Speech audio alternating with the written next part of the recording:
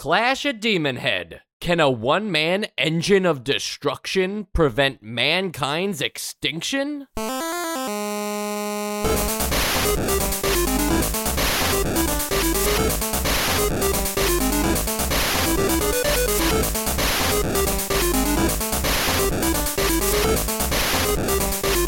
And welcome to Nostalgia, a chronological exploration of every NES game released in North America. I'm Mike. I'm Sean. And I'm Joe. Guys, who has the better title? The Terminator or the Engine of Destruction? I'm going to say the Terminator. It's more succinct. Yeah, one word to describe what you do, you know? Engine of Destruction sounds like you're trying too hard to have like a really intimidating name. Engine of Destruction sounds like a part inside the Terminator's robotic body. You know, like, oh, now we got to install the Engine of Destruction. That's true, yeah. And this is not what I expect an Engine of Destruction to look like, because there's just some weird design, maybe musings on my own behalf that I had when I look at the box art and then the game like graphics and then the like anime style in the menu when you pause, there's like an anime rendition of the Engine of Destruction, otherwise known as Billy Big Bang Blitz. He has like three different kinds of looks here. He's got the one on the back of the box that makes him look pretty fierce. Then in the game, I don't know, he's got like he looks kind of like a Super Mario Brothers cutesy style character. And then when you pause, you get like this beautiful like portrait headshot and pixel art of him. So not really sure which art style I'm supposed to interpret as. Am I supposed to imagine the box art the entire time I'm playing the game, or am I supposed to feel like I'm more like in a cute, silly world like Super Mario Brothers? I'm gonna go with the sort of close up during dialogue, and when you pause, like that's the canon look. And you know, when you zoom out and you're playing the actual game, like that's just the closest they could get to make it look correct. And the other thing was probably just they hired a box art guy, and he's like, we're trying to make a game with a guy that looks like this, and had never seen what they were actually trying to make. Yeah, and you get Fabio like that. So I think that's what's going on. I felt that the sprite, to the best of most games, like nicely represented what I imagine. Like I can easily imagine that sprite as the guy in the pause menu, or like the pixel art version. Yeah. I didn't even see the box art, so I don't know. It's pretty out there. I figured as such. And are you allowed to have two nicknames? Are you allowed to be Billy Big Bang Blitz and also the Engine of Destruction? See, that's also a thing. Like, that's what's actually on the back of the box? Yeah. Because I didn't finish this game, but I don't ever think he's referred to it as such. I think whoever designed the box, both the ad copy and the art, like they never played the game. Yeah, that would make sense. I mean, I also think that you are allowed to have two nicknames, but if they do not go together at all, such as Billy Big Bang, what is it? Billy Big Bang Blitz. What? I think Blitz is his last name. So Big Bang. Billy Big Bang Blitz. That's just like fun and like, he's a crazy out there guy, and then the Engine of Destruction. I think they need to be a little more cohesive than that. Well, those are just like the two, like, he's kind of bipolar. He's got a couple different moods, so he'll either be big. Don't make him angry. Big Bane, and he's cool and fun, and then Engine of Destruction is after he's had a few too many whiskeys, and maybe his girlfriend Amy or whatever his name, like that she won't like listen to him. Any kind of different combination of things. Fair enough. So in the game, you control Billy Big Bang Blitz. I swear, it's not even like they don't make a big deal out of it. So I'm gonna stop making a big deal. He's out Bang. of it. I just think it's funny. I just like that. Yeah, he is Bang. Who is you can basically you're playing a platforming adventure RPG crossover style game where even though it seems like it's a platforming game first and foremost, there are branching paths of over 40 routes that the player can take in the game, And the reason where the adventure part comes in is because throughout these routes, you'll find and talk to either NPCs or you'll find a shop or another location that like leads to a secret location to another place. All these things can be found on the routes, but you have to traverse these routes through the platforming stages. So the game is kind of non-linear, and you don't necessarily gain experience points, but you develop your inventory as you continue to play the game, visit shops, and acquire specific power-ups that you need later on in the game. You can choose any which way to start or to go, and you're allowed to backtrack to visit stages you've already seen. So I feel like if we really want to talk about this game, we kind of have to like divide it up into sections, or maybe that's just a fun, neat way for me to get you guys to be more coherent. But I feel like if we start talking about it as a platformer, then as an adventure game, and last as an RPG, we'll cover more ground that way. I don't need you to make me more coherent, Mike. Well, you sound a little, enraged by that, so maybe I'm... Mike, I don't even understand what you're saying right now. Yeah, exactly. Maybe we should just move on and talk about the platforming of this game. Yeah, whatever you want. Yeah. Well, it's the main hook, right? So you're entering these levels and you choose your path. Most times you're given like 2 options, but sometimes you're even given as many as 3. You choose your path based on the number that it provides you. Like, going left is number 5, we're going to call it stage 5 or whatever. And then those levels are like half Mega Man, half... Yeah, I think actually mostly like Mega Man style with a little bit of like that Castlevania 2 sense of like you can explore and talk to people too sometimes. You're doing all that, but they're short little bursts of levels. They're not like full stages. So when we say 40 stages, it's not like each stage is a 5-minute endeavor and you must visit all stages to complete the game or something like that. So forget about all the branching paths for a minute and all the other things you can see and do. Just as a platformer, how does Billy Big Bang Blitz perform? I'll say that at first, not considering all the other stuff, just the way it moves, it did sort of throw me off a little bit. Because there are some weird things that bothered me. And again, I think in order to explain why this got better, you'll understand once we get more to the RPG part, but there were like things where when you jump in the water, you're like already losing health if you go below it, but then things are shooting at you and the only way to dodge is to go below water, and like there were like weird things like that. There's stuff where like you hit the top of the screen when you jump. So if you're like up high and you try to jump, you bump into the like invisible ceiling of the screen rather than just kind of going up and through a little bit and then coming back down. Like little things like that felt a little jank, and they got better over time, but like that was just my initial impression of the platforming itself. Don't want that to like make anyone think that like I had a bad time the whole time, but at first I was like, what is going on? Yeah, like at the base level of how Bang performs or just handles, it is very tight. Like you'll have that 1-to-1. There's not a lot of it's not sticky. Like a lot of other platformers, especially early platformers, but his jump is very strange, and just the arc and height of that jump will lead to what Joe was talking about, especially if you're anywhere beyond, like if you're playing anywhere beyond the top half of the screen, you're going to bump your head on the ceiling/sky. And you've got a projectile that you shoot, and you can only have 3 of those on the screen at once. Otherwise, you have to wait for them to kind of depopulate, and that can sometimes cause some issues. But that's also something we've seen before a lot.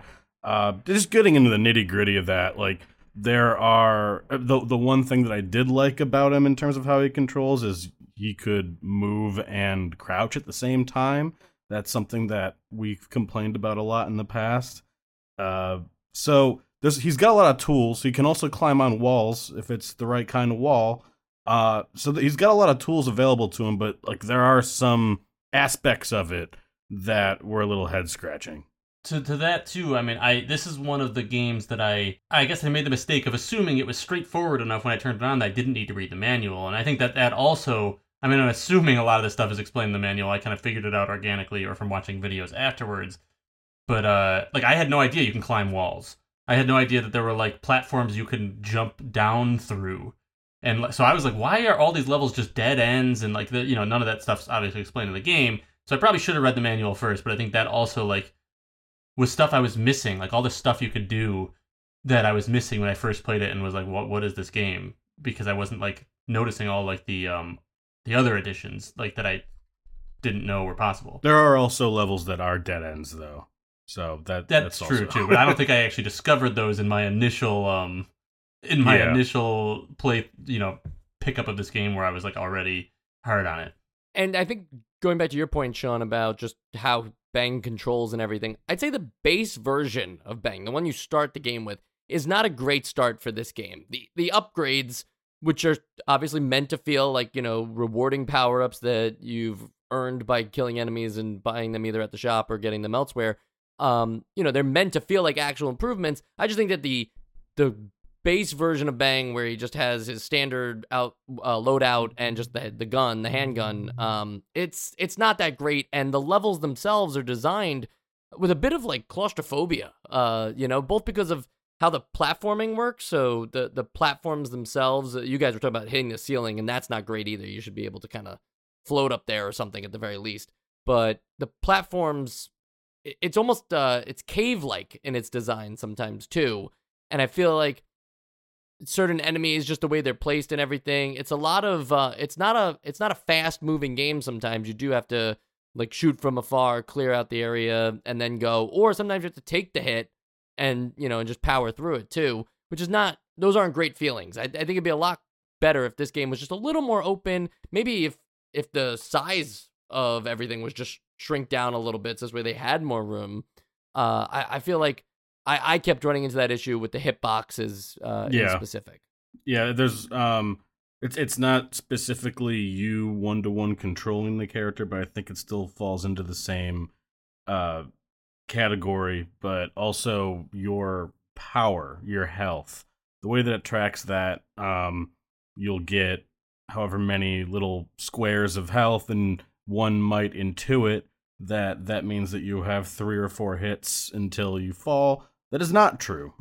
Each one is kind of invisibly subdivided into other hits that I think maybe some enemies do more damage than most. I never actually tested that theory, but you will take damage and you don't really know you're taking damage because your power doesn't go down. And especially with how weirdly shaped your hitbox seems to be, you know you're taking damage just because of like that tactile response, but you're not seeing it reflected on your power meter. A lot of this can confuse and just make it not feel perfect.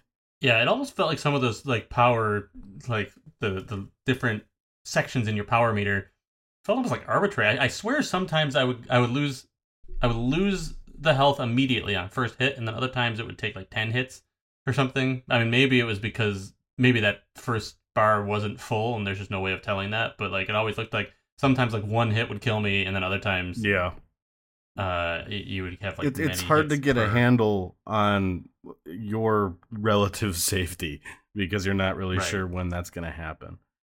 And also to your point earlier, Mike, about I know we're not really talking about upgrades that yet, but a lot of the upgrades we will see when we talk about them are more so like fixing problems with the way the game handles, more so than giving you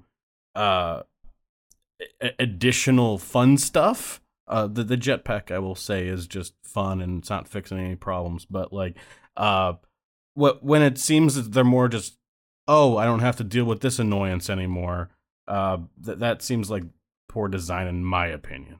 Right. I keep thinking about, some of the best platformers in the Super Mario Brothers games. When you die in that game, or when you have to restart it because there's no save, you have to start all the way back at World 1-1, and it's not really, it's not a chore to then get through those levels again because they're designed in a way that's just kind of fun to play them. Like, I don't think Clash of Demon Head really had that for me as individual stages. The actual journey and adventure part that we'll get to in a second. That's what enhances the game. But if you actually just think about the fact that you have to sometimes visit these stages again, especially if you might have went the wrong way, or now you need to, you hit a dead end and you have to replay. I'm not saying you have to go back and play like 7 levels that you just beat again. I'm not being that extreme, but there is some backtracking in this, and you're just playing these short platforming levels again. I don't think it's more of a slog to then get through them again. There was nothing like these levels maybe could have been more unique or more inspired or easier to get around. So this way backtracking wasn't that big of a deal. I think they could have done more here to increase the feel of exploration. Yeah, I think that this is where we often have different like tolerances for backtracking. Because you're right. I mean, everything you said, I agree with. Just for me, the levels were short enough that it was like, it never was that didn't even really cross my mind, because it always just felt like, oh, okay, I gotta go back this way. I'm familiar with this area now. So like, that's kind of cool. I know where I'm going. I know where I gotta get once I was like getting to the point where I'm backtracking a lot. But yeah, I mean, I think it's just, it doesn't bother me when there's short bouts of it like that. And I think it solves its own problem, because if it were like this for the entire game, that would be a big problem. But once you kind of get the power up for teleportation, a lot of that kind of goes by the wayside. Right. You think about a game like Dragon Quest, where you're constantly going back to the to the main town to report to the king and even save your game there. If each one of those like trips back was, like multiple levels that you had to keep traversing to, and you had to have Bang keep going back to like where you started to then like get the next mission or something, that would be a train wreck of a game. So I do agree that the levels are short, and that's enough. It's enough to tolerate them. I guess I can't get over that idea that, they could have been a little more unique, even just if it didn't feel like stage 5 and I don't know, then stage 13 or something, because they're not sequential, the numbers on the route. So sometimes you'll be on stage 5 and move over to stage 13. It just felt like I was just doing another version of the same level, rather than like, oh, this is how the route changed and evolved, blah blah blah. Yeah, and as far as the routes too, and sorry, I just the arbitrary order that we're talking about, and it just happens to be like all the negative things I have to say about the game. I do have good things to say about the game too, but the route, like, it's great that they gave you a map and everything, but without there being numbers on the map, like, it seems like such a small thing. But like, so many NPCs will say like, oh, go to Route 7 and do this or whatever, and then I look at the map and it's like, okay, it's just a bunch of dots on a page. Like, there's like, what are there, like 40 of them? Like I don't remember which one is which. Well, that's where like, I just wish I think a lot of our listeners and just people that grew up with these games would tell you that you have to make your own map with your own labels. Well, I get that, yeah, and that's what I don't did, agree that should be necessary, but yeah, that's what I did. But it just felt like why the map almost. I mean, the map almost felt arbitrary. I mean, I guess it does, like, you can kind of trace out your path, and when you get to each spot, it shows you like it shows you which direction all of the immediate possible levels you can go to are. So like, for that it helps, but it's like, just feels like such a small thing. If they just made the map something you could look at, it would be like an actual very useful tool, instead of having like have your own map outside. I mean, I've been on both sides of that, like, you should draw a map thing in previous games, but for this it's like, well, there is a map. I feel like it wasn't helping me much though. Yeah, right. And the map, Joe, that you usually want to draw would be the platforming stages in this game, which don't require a map at all. Like, those are very easy to navigate. It's just navigating yourself around the overworld is the weird part. You'd want to draw a map of the side-scrolling parts? Well, I'm not saying in this game you don't need to, but I'm saying in normal games, like, people would tell you, oh, you need a map to make a map of Metroid, right? Oh. And it's not like you're making a map where you're just saying like, okay, Criteria's over here and the fire level's down here. It's like, you don't just be as generic as that. Instead, you would be like, here's the entire, like, where's the platforms are, what type of enemies are in here. In this game, you wouldn't do that for the individual stages. You don't need to make those kinds of maps. But this very, like, simplistic branching paths, art of an overworld map that they gave you isn't something, it just needs numbers. That's all. It's not like it's Yeah. complicated. Exactly, yeah. I take it more as like you would draw the map in something like a Zelda dungeon. Like you're making the map out of the levels. This game gives you the map, but without all the information on it. So you just redraw the map that the game gives you, and then I guess just fill in numbers. I guess it could be like a way of like, you're progressing because you're now learning. You're learning which is which, and it's like well, the map numbers is becoming and clear to also you, but, like things like, oh, there's X key item here, and now I Right. gotta get there. But I agree that it's a very small amount of information to leave out. At least the numbers don't change every time you start a new game. Wouldn't that be an interesting experience God. if you didn't know where you were going to branch off to next? And, stage 14 was always stage 14 that gives you X or does Y, but it leads to a different route. So this time you might have to travel in a completely different direction because you're not sure where that stage that gets you the jetpack is. You got to redraw that map now. And last on the platforming side, the bosses. I think they did a good job here with the bosses because it is a bit of just learn the pattern and know where to hit them, and then you can get by. So this also is like locked off again. So I feel like it doesn't have the claustrophobic problems that the rest of the levels had. I have nothing really else to say. I liked them. Yeah, I think I thought- the one I Go ahead. liked especially was the one that started off really tiny, and then like as the fight progresses, it gets larger. I just thought that was a fun little joke that I feel like they threw in there, and it sort of expresses that this game has a really good sense of humor and just vibe going on. Yeah, they at least as far as I had gotten, they didn't really get samey. It always felt like it was like, oh, here's a new guy. What's this guy doing? Like they were never like, they're not in my contention of like best designed boss fights ever, but they were. I'd say that they were definitely better than maybe the majority of what we see on the NES when it comes to trying to do a boss battle. I think it's because they're not easy fights, but they're easy to learn Exactly how they fight, and then you just have to play more like defensive and hit regularly, and you'll be fine. I like those. It reminds me almost of Mega Man. It's not the same thing because Mega Man is like you want to go in with the appropriate power up that particular boss needs. It doesn't have that, but it does have the same learn the pattern and hit appropriately style that Mega Man goes. Yeah, through. I think that hits the nail on the head because there are just too many games that we've played where it's just like, all right, I'm at the boss battle, he's just throwing a bunch of shit at me. Like, I gotta run and dodge, and try and hit. And it's like, no, these all have, like, something learnable.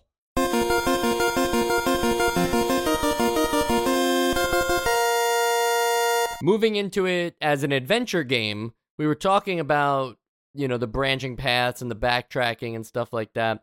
Wanted to offer a thought about a game we'll be playing soon, Super Mario Bros. 3, and really Super Mario World on the Super Nintendo. When you beat a level in either of those games, you're not forced to replay the level in the overworld to backtrack through the world map. You just now can those levels change color. At least in Super Mario World, they change color to mark that they've been beaten, and then you can walk back to those areas. Do you think that Clash of Demon Head would have benefited at all from that approach? Where I don't. I think that these are two very different kinds of games. One is an adventure. Like, imagine in a Final Fantasy game, you didn't have to fight anything once you went through a place before. Like, it's trying to sell a different experience. Mario is a platforming game, and you beat the level. It just happens to have like a level select that makes it look like a world map, even though there really isn't any interplay between those levels in like what an RPG or an adventure game has. So I think that would be weird. Yeah, I agree with you because I feel like, well, for one, it's hard to even like put my finger on like how to say it exactly. But like Mario is trying to be much more of like this like planned out like Twitch reflex type platformer. You got to jump to like every situation you find yourself in is super planned out to be like a difficult platforming challenge. and I'm not saying this game isn't planned out, but like you said, Sean, it's planned for like a different thing. It's trying to make it seem like, no, you're this guy, a real guy. I mean, a real guy as real as a guy with like jet boots or whatever it gets, but like a real guy on an adventure going through like an actual like terrain and fighting things. It's not as much like platforming challenges as it is fighting enemies. So it would be weird if like, I mean, I'm sure that you could just skip over it, but I feel like that is, for better or for worse, like this mountain or whatever it is, path leading up to the mountain of these levels is like the meat and potatoes of the game. So like you beat one thing once, you have to go back and suddenly you're just zipping around the map. I feel like you're cutting out a lot of what the game is, and I can see people criticizing that because like your game might be artificially inflated, but I think it adds some stakes to like going back and whatnot. Well, to split it the other way then, would the game have benefited at all to take the Simon's Quest, Fazanadu style approach where, you're always in this platforming, side-scrolling style of game, but you never go back to an overworld. You just go to the next area and it's all seamless. I think that might have been hard to do I mean, I guess it would, if you really like rethink the way that the game is designed, it might not be so hard, but it would be tough to do the branching paths like that and like this sort of maze of like learning. I gotta go here next, I gotta go there next. I don't know. It's hard for me to envision it like that. Whereas like, yeah, like Faxanadu does what this game does with like the backtracking and going back to an extent, but I feel like the whole point of this game seems to be to like learn the terrain. Not the whole point, but like a major point of this game is like learn the terrain and navigate around, find your power-ups, know where things are. I don't know. I'm not saying I don't think it could work. I think that this was like explicitly, it feels like their intent. Absolutely, yeah. It's trying to do the consequence or reward of your own choice on those branching paths. There's a reason why it's not just a straight line that you move through. So I'm not advocating for either style, Super Mario World or Fazanadu. I'm just arguing that those are other games that we've seen take the same kind of approach for those, for better or worse. Clash of Demon Head's doing it its own way, and I think that's ultimately what we have to talk about here is the choose your own path nature, and whether you get lost or find what's necessary. There are areas that you don't have to go to, but they could make you stronger or collect more money to buy at the shops. There are some parts of the world that are gated behind specific power-ups that you might not know you need when you first get there, but then you have to go find them. Stage 17 has the you need the jetpack to go any further. So you might get there before you ever get the jetpack, and then you have to kind of piece together why you're not progressing. I think little things like that take this game, and that's why it's not just a platformer. It's not just a Super Mario Brothers Mega Man style game, because there is this style of fetch quests where you'll be told, oh, you need to get this thing, or you need to do this thing in order to progress. Things are gated off in a way that they aren't in traditional platformers. Yeah, like there's an economy and inventory management and several different variations of upgrades. And I think just like that depth and having different not collectibles, but I guess currencies to keep track of, and you can get gold and you can sell it for money, and then you can then buy more stuff at the shop, and there's different ways to get to the shop. Like I think that all those different systems, as simple as they may be, make the game greater than the sum of its parts in that way. Also, another part of, this could border RPG as well, but just the NPCs or characters that you meet that kind of give you the quest information. I'm thinking about Phasia. I think that's how you would say it. She's the fairy character. Sprite. She leads you to Route Unknown, or Michael gives you like some story beats, and the Hermit eventually gives you the force powers. Like these characters also add some flavor that we really wouldn't see in like Mega Man games until like the X series, where you would start having cutscenes and having the explanation of what's going on in the world. In the first 6 games, to the best of my knowledge, I don't think they have those kinds of cutscenes where you talk to characters and get additional information or world building or power ups in that fashion. I mean, it also has a a date numbering system where it's 1990X. So there's also that Mega Man flourish. Yeah, the 20XX is so close to 1990X. The characters that you're meeting along the way, they're all kind of goofy. This isn't the worst translation ever, but the translation isn't perfect. I feel like when they say that there are like 7 governors of this mountain, like I think they just tried to say boss. So that adds a little bit of personality, but like that, what we were saying about, if I had to give like a spark notes for how I feel about this game, it's sort of like all of the higher level, the higher order designs, the stuff that like that inventory management that we talked about, the character design and the writing, and just when you zoom out enough, everything looks great as like a design doc, and like all those complaints that we had earlier in the show of just like how you move and how your hitbox manages, like those weren't perfect. So the characters and like that, the stuff that you wouldn't see in Mega Man until later, like those are all really, really well done. And whereas just the more base level stuff we had more complaints on. And Sean, you're kind of getting into the plot there for a second, which I think is worth just giving a brief overview on, because as the engine of destruction, what is happening if they're saying you must stop mankind's extinction. You're an agent of Saber, Special Assault Brigade for real emergencies, which made me question, what are fake emergencies? Real in like the 80s sense of like, it's more important than most. Right, like Knight Rider would also be a member of the Special Assault Brigade for real emergencies. Like he's one of those people that's contacted in a moment of real emergency. Yeah, like a blizzard isn't a real emergency. Like that's an emergency for normal people.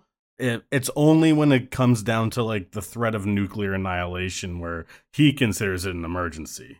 And Professor Plum has been kidnapped, and Professor Plum is the creator of a doomsday bomb capable of destroying the world. So I guess you can guess why you need to rescue him on the journey.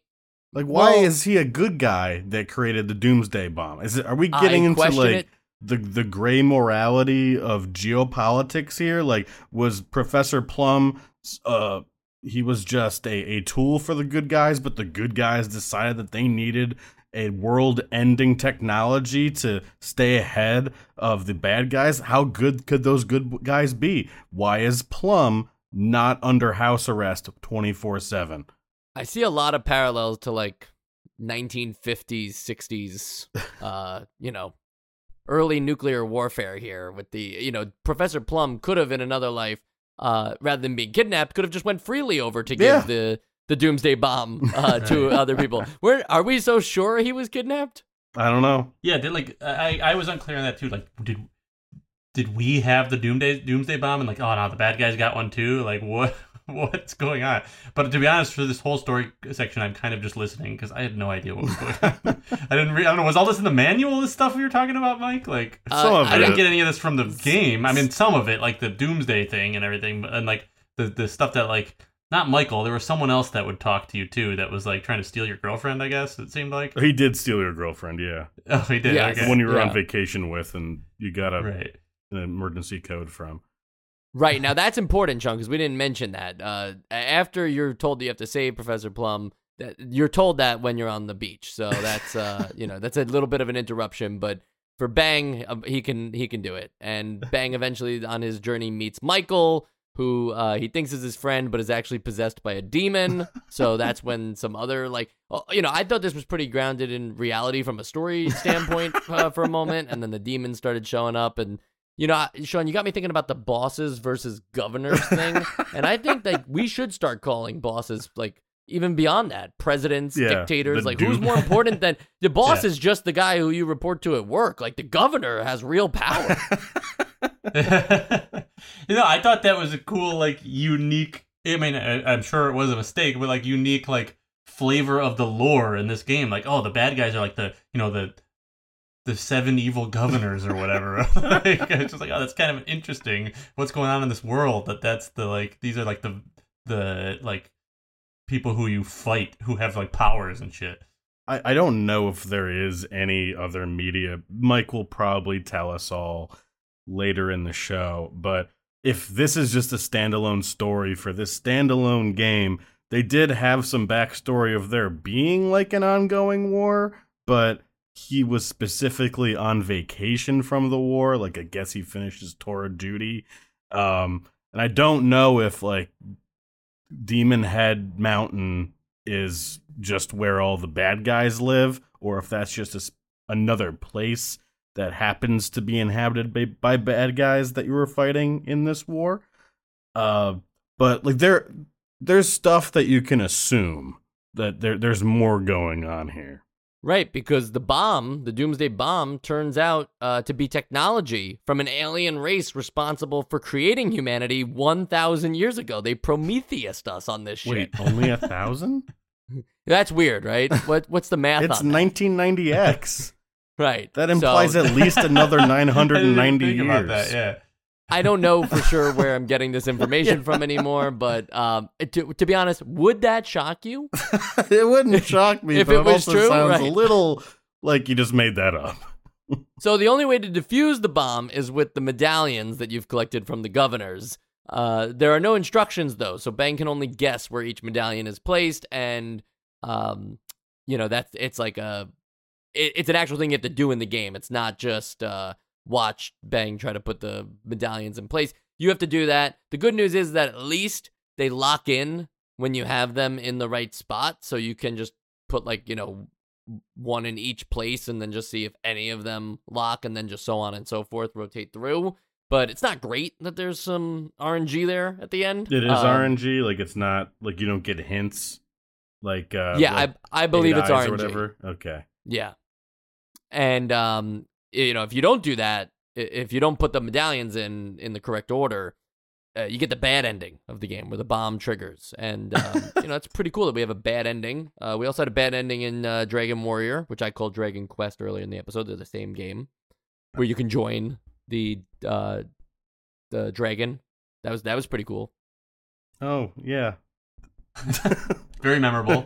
Very memorable. Yep, we both love it. And also, say that you do put the medallions into the bomb correctly and stop it.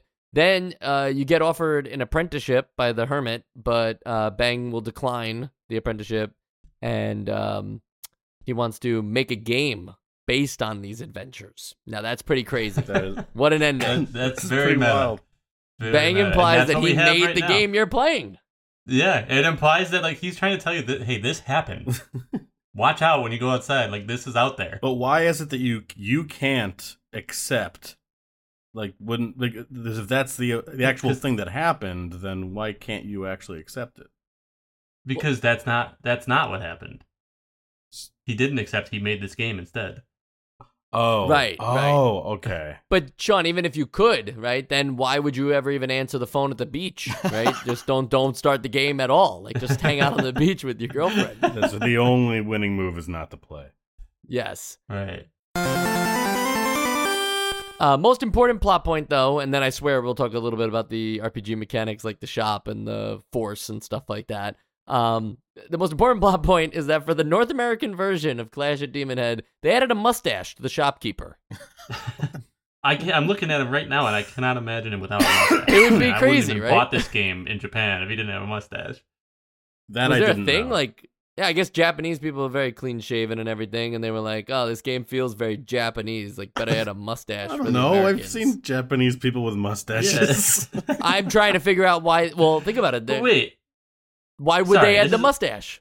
maybe they just thought like Americans were they were more, there's a lot of cowboys in America, so like maybe they're like, oh, they love mustaches. I just don't think that the late 80s, early 90s were like a very mustache centric time in American culture.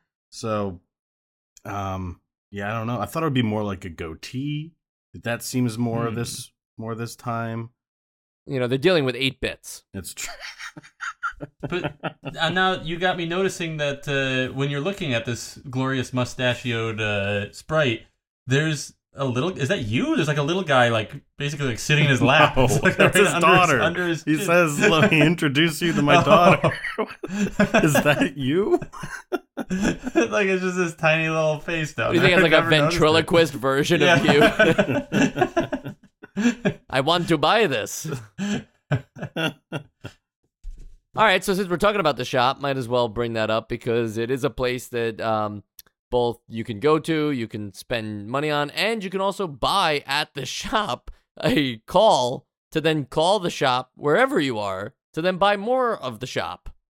Yeah, it's kind of weird how it works. You kind of, if you don't want to get in a hard position where you have to go all the way back to where like the shop always is, there is a shop call, and then when you use the shop call, the shop will just fall from the sky, and then you can do what you need to do on location. And basically, you want to just make sure that the first transaction that you make when you call the shop is just buy the shop again. And then Yeah, that's what I was doing too. and then you'll also have the various power-up suits, get some food for health replenishment, all that fun stuff, you know. Yeah, it's actually something that that helped me after, like I said, like my first pickup of this game. I was really not enjoying it, and but it was because I didn't really know what the heck I was doing. I'm sorry, I don't want to curse on the podcast, but I as I like kind of realized like, oh, you're not supposed to go to this part yet. You're not supposed to do this until you've bought like the scuba gear. Like when I was talking about how I kept dying in the water at the beginning, and it felt like I had like no agency at all to like get myself out of it. It was because I needed the scuba. Like I just should have read the manual. Is really the answer. And then there are like things to, there's things to help you jump higher. There's the jetpack, which I actually don't think I got to the part where you need a jetpack yet, but it definitely helps you. Even when you if don't there's some need things that it. would be otherwise. Yeah, there are. What's that? Even when you don't need some of the items, they're still helpful. Yeah. Like there was a boss I was having a real hard time on, and there's I forget what it's called, but it's like basically two medallions or whatever you want to call them, two orbs that fly around you and protect you from damage. And like it only lasts for so many hits or whatever, but like it made the difference. Like there's a lot of cool power-ups, and it feels like it's interesting because it's RPG-ish in that way, but it's not like a lot of these things are only locked behind how much money you have, not behind your progression. It's the monk power-ups that really are like more about progression. But like these other items, like you could buy them and use them pretty much whenever you If want. I'm except not for a few mistaken, that are locked. there are a few items in the shop that he's like, oh, I haven't designed this yet, but you can buy it later. And I think that those are also locked behind progression. Well, there are some. There are two that are question marks, and then there are some that are like after you've bought one. I know that they're out of stock or whatever, so you can't just buy a bunch of them or like buy them back to back. What you're saying also rings the bell too, though. But maybe in the video I'm watching right now, this person must be past that. But I do remember running into that when I was playing. But them being limited time use items too, like your power ups, a lot of the guns you buy are just temporary. Once you run out of its ammo, you lose it. Limited time use means that you have to return to the shop, and so the real strategy for the shop is to always have the shop call. So you always basically need to spend the upfront. I don't know if it's like 2,000 or whatever. 2,000. Yeah, you need to buy that first and then buy things. You can't like run out of money without it because the shop, going back to the shop, could be an awful lot of backtracking in specific situations. But the power ups could be really useful, and getting them on the fly is a lot handier or more positive gameplay experience for a lot of people. I could imagine some people who need specific power-ups and finding out they have to go back to the shop being a bit of a letdown. One thing that I did like about the items and upgrades specifically is that yes, they run out of ammo in use, but you can also unequip them from the menu again and like save the ammo you still have and not like be like, oh, I just needed it for this one jump, and now when I need to do it again, like I'd have to go buy a new one. Like you can put it away. Yeah. I was doing that even with like the scuba gear, which only loses its potency or whatever, its power as you swim underwater. But when I wasn't underwater, I would still unequip it, like, I don't know, for like immersion or something. It just felt right. Like I didn't want something to happen to it. I didn't want to damage it by like by getting hit by an enemy, even though that's not how it works at all. But it was nice, especially for those jumping boots. When you buy a gun in RPGs for characters that can wield them, generally the gun doesn't run out though, right? You just buy a more powerful gun later on. Maybe I'm just thinking of very specific RPG experiences to me, but I did find it surprising at first that I was just buying the ability to use this thing 30 times rather than being like, oh, I'll just get a better gun later on. Like you kind of always default back to your base model. I mean, I guess for the guns, you can think of it as you're buying 30 rounds of ammo for the guns. I feel like it makes less sense for like the boots. It's like, oh, these boots only have like 10 joints in them, and then you got to buy a new pair. Yeah, well, they ripped open or something, right? The soles are gone. Yeah, exactly. Yeah, like if you're thinking about like in Final Fantasy VII and you get a new gun for Barret, like it's really just treating it as a ranged version of a sword. That's like a much more pure JRPG, whereas this is, it's got that whole hybrid thing going on. Doesn't Breath of the Wild do something like that with all the weapons where like they break? Yes. So I'm actually pretty positive that Breath of the Wild directly ripped this game. Right, there you go. Yeah.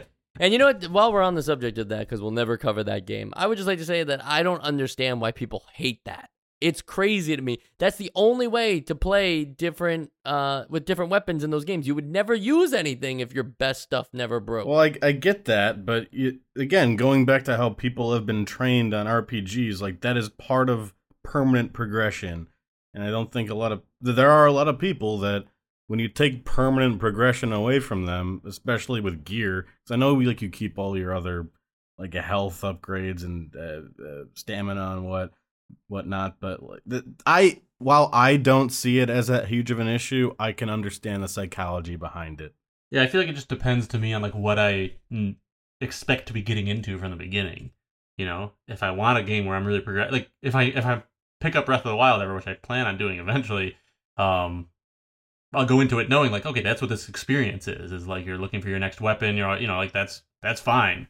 I guess I can understand if like, because it's not been done in other Zelda games, right? No.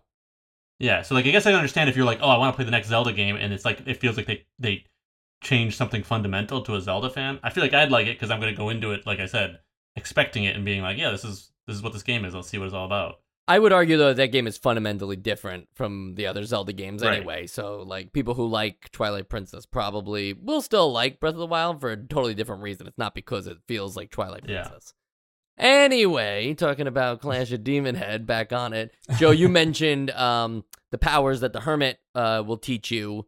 Both progress the game, but also act as like additions to the platforming sections. You can go micro-sized, and yeah, that's useful, I think, in like at stage 35 or something where there's actually a passageway where you have to turn micro to go through it, and that's kind of funny. It reminds me of in Super Mario, there's not the first game, but later on, they would add a mini power-up, too, that has that same thing. So Joe chalked that up to another thing that a Nintendo game stole from Clash of Demon Head. Wow. My point being that you could also just turn micro whenever, though, too. It's not like it's wait till you're standing in front of that and then you'll turn micro. It's now an enhancement to the platforming stages as well. I'd say that this is also does it affect a great Ant-Man game. Which I don't think we've ever gotten before. Ant-Man, the movies, a lot of people think it's based on the comics. It's actually based on Clash of Demon Head on the NES. I see. But does your hitbox change when you're small? I didn't feel like it did, but I couldn't really tell. I didn't test it enough. Really? I guess I'm just still getting hit a lot. But... I was going to say, I think it does as well, but to be honest, I don't know by how much, or now you're making me question if at all, but I would imagine, look, it's not an unpolished game. You got to think that they would, they'd be able to make those kinds of adjustments. Yeah, that's true. But it's also not a perfectly polished game. No, it's just polished. There's a bit of, they could do some more and it would shine a little better, but it's polished. Another RPG trope that whole unwinnable boss fight against what's this guy's name? Guykut? Guykut Threepwood. Yeah, whatever. No. I thought that was fun. Unwinnable boss fights. Sure, I wasn't expecting one. I didn't get there. Sorry.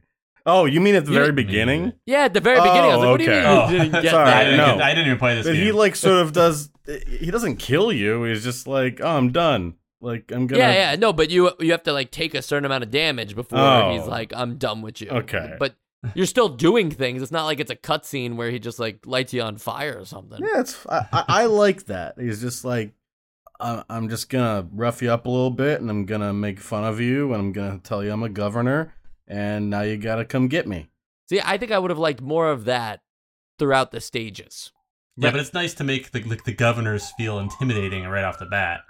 Then throughout the stages, it's like, all right, now you got to kill the guy. Like, I think more just spontaneity. That was, that's something that like they show off at the beginning of the game, and it's not a groundbreaking feature. It's not even that impressive of a feature. I get it, Sean, but still, nevertheless, it's it's an interesting thing that's included in this game that is trying to do so much. There is a cool password that you can put in that starts you with max health points and all the items. And I didn't write down it because it was either too long or it not something you could say out loud, so I didn't bother with it. But you were out of paper because of all the map drawing. Right. But it's a translation in Japanese that says, "I remember the things the genius forgot," and maybe that's like you're playing as like a past version of Bang, or a future version. I think that's actually just like a quote coined by the Vic Takai, right? Right, Vic Takai. But really, is that a quote from something? Vic is that Takai. like did somebody say that? Or just Vic Takai, just while making this game? I think he coined it, but I don't really know. Who made this game, Vic Takai or Billy Big Bang Blitz? Well, Vic Takai is the what is it, like the demon engine or whatever the heck he's called? Billy Big Bang? No, well, yeah, Vic Takai is the actual developer. I understand of that, the game, but the engine of destruction. Destruction. Oh yes, maybe that's who Vic Takai is, or Vic Takai built the engine of destruction, which is Billy the Big Bang Blitz, who then went on to make this game. Because maybe Vic Takai is the one who did all this stuff, and then he just changed the name of himself in the game. Because in the end, they reveal that this all really happened. I'm very confused now. And if Vic Takai made this game, he must be the protagonist who it says went on to make this game. Vic Takai is a longtime friend of the podcast, so we'll just get an answer from him, sooner or later, and we'll report back to everybody. Sean, sequels and spinoffs. Nothing. Really? Didn't happen. Yep. This is a like cult classic style game. I don't know if you could say classic even, but like it definitely has like a cult following to it. Apparently, the closest thing I could find to any form of additional media, you would think it would have got like one of those World of Power books, right? But instead they gave it to Bases Loaded 2 when they could have had such a rich story in the Clash of Demon Head. The closest media I could find for this is that the band in the Scott Pilgrim comic series and the movie is named The Clash of Demon Head. So obviously that comic series has like a ton of video game names all over it, but I just thought, gotta give you something. So that's what I got, in terms of like why they never made another one. I don't know. It's up to Victor. What does he want to do about it? I did know that when I saw this on like the list of upcoming games of like that there is some cobweb in my brain that has heard this name before. I just didn't know it was going to be from a Michael Cera movie. Yeah. Clash of Demon Head does sound like something really cool, though. Like, you got to give it up to them. Props for a great title. It is a great title. And one other small note before we move on with the rest of the show. The thing of adding route numbers to the map, it was done, Joe. They did it on a ROM hacking thing that you can download if you want to play this game on an emulator, and it literally just adds numbers in, like, really, just black text next to each of the dots. And it makes sense when you look at the image. You kind of understand why they would have said, like, this is a lot that people don't necessarily need. Like, it looks really cluttered when you look at it, but it's, it's helpful.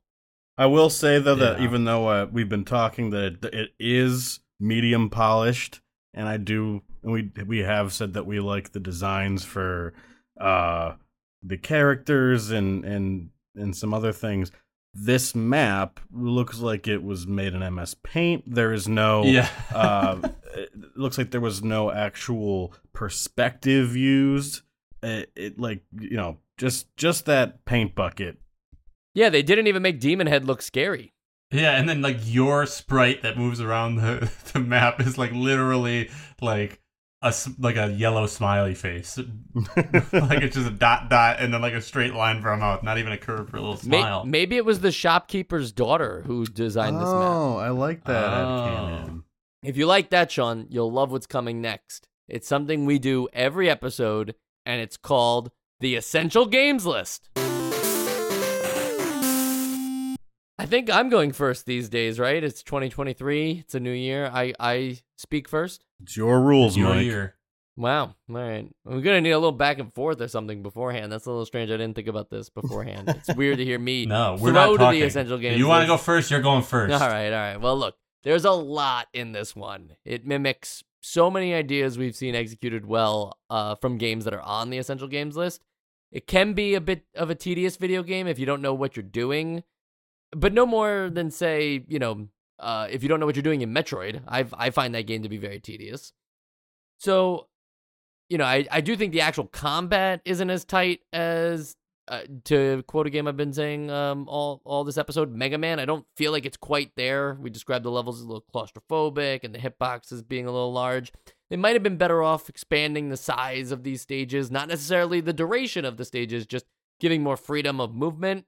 But, you got to respect the game's ability to be Mega Man, Mario, and, a Zelda 2 crossover.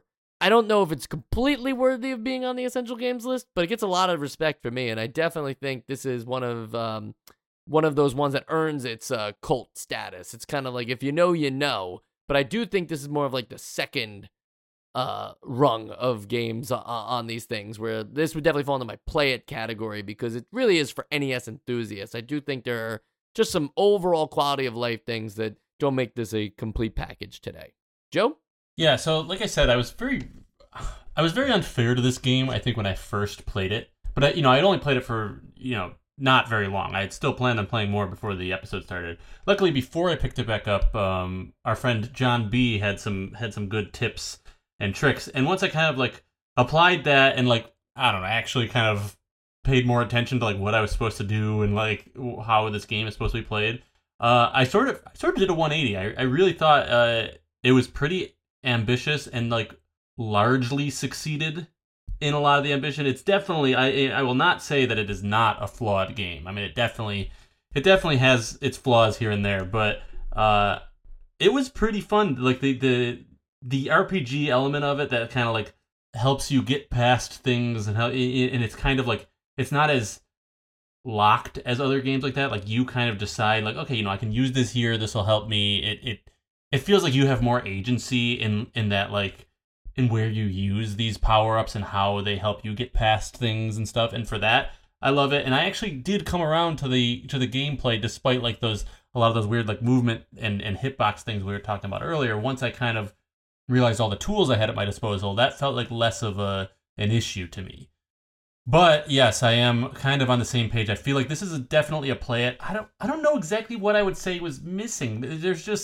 It's just not quite polished to the level as other Essential games, and I don't know. This might be one that, again, like I say this a lot now, but like maybe whenever we do the best of 1990, I'll revisit it and my eyes will be open. But I'm not there right now, so no, I'm not going to vote on the Essential Games list. Yeah, like I said earlier, I think as you go up on the hierarchy of whether it's at the base level, like just how the character moves, as you go up to the grander designs of like, oh, how does the economy work? How do these the story interact with the gameplay, and what's the vibe like? As you go up from a more basic concept to a higher concept, the game gets better at each step. I do agree that the more moment to moment gameplay is what's hindering this. And I would also put this at the rung of play it, not essential. But if there was more, if it just felt better moment to moment, shooting the basic gun, because that's mostly what you're going to be doing, and it felt a little bit tighter in combat and with the platforming, I think this game would be essential. But it's what you're doing the most, so it just felt a little annoying at times. So I'm gonna keep it off as well. All right, so it's 3 no's, but it's 3 reluctant no's. I've never seen that, for all 3 of us to be like sad that I didn't get there. But it's a game we knew nothing about too beforehand, so that tells you something about the quality of this. I think at a certain point you got to remember we played who knows how many NES games now. Like, we're getting pretty good at this, pretty good at playing NES games too. But we're starting to also understand the difference between like a good NES game and a great game overall. Maybe, I don't know. Spitballing. What do you think? What are you guys' thoughts on that? Are you getting better at playing? You're not getting better at playing NES games? No, even on your own scale. Nah. I think maybe I am on my own scale. I don't think I'm very good at NES games still, like as a whole. But I do think that I'm better at, like, on my own scale, deciding what I think is a great game. And what I used to be like, well, isn't it? You know, like, now I'm like, okay, I've seen a lot of these, and sometimes it's almost to my disadvantage when I'm trying to explain it, because I'm like, I don't know, I just didn't like it as like, I just feel like I've figured out my tastes a lot more for these old games. Yeah, and I would just say I'm definitely not saying I'm good at NES games by any means. I think the people who listen to this show, the ones who grew up on the NES or play the NES, and a lot of them let us know that they've beat these games. Like, that's impressive stuff. I'm not necessarily like, I don't know, we've played over 250 NES games. I can't even say that I beat more than 40 of them, you know? Like, some of them are really easy beats. Other ones, good luck if you ever beat them. I don't know how many I'll beat by the end of this, but I definitely think I'm getting better at playing NES games, and so that's a pretty cool, useless skill that I developed. I mean, I was just being a dick. Obviously, I think I have a better eye for these kinds of games now, because before, like, retro just wasn't my thing. But now, we've kind of we've put down a foundation of knowledge and experience. So yes, I think we're getting better at this. I don't know. Right. The funny thing is that I don't think it necessarily like translates back to your ability of NES games, and maybe that's what you were saying, Sean, is that I don't think I'd be any better at what are some of like the hardest NES games that we've played. I took it more as getting better at criticizing an NES game. Right. Like Ghosts and Goblins, I don't know if I'm going to get any further in that game than I did when we first played it, but I do think that I'd be more prepared for it now than ever, not just because I played it in the past, but because we're seeing the NES tropes and design decisions over and over again. Yeah, and we're going to continue to see them over and over again. Next week, we'll be seeing Demon Sword, not to be confused with Clash of Demon Head. 2 different kinds of demons in different places. One's at the top of a mountain, the other one's inside this sword. That's not true about either of these games. No. And it's not on the top of the mountain either. Right? Oh. Those are, yeah. So go figure. We do know things, though, on this podcast, and that is that we will talk to you next week. And if you want to talk to us even sooner, don't forget to join our Patreon for that Discord, where you could have found out all those hot tips that John B. was giving out all week that Joe mentioned. Think about it. Maybe you want to see what those tips were and be a little better at Clash of Demon Head. Everyone who joined the Patreon has the right, but not the obligation, to join the Discord. You're not like forced. You don't get an automatic join receipt or something like that. So some people choose not to join us, and that's fine too, because at the end of the day, you also get the Nostalgia Bites episodes, and we've got one coming up very soon for All Night Nippon Super Mario Brothers, which is Super Mario Brothers with DJs, and the DJs come out of the warp pipes instead of the piranha plants, and I think the Goombas wear sunglasses. You want to hear about that. So join us there, or just join us next week for Demon Sword. No hard feelings.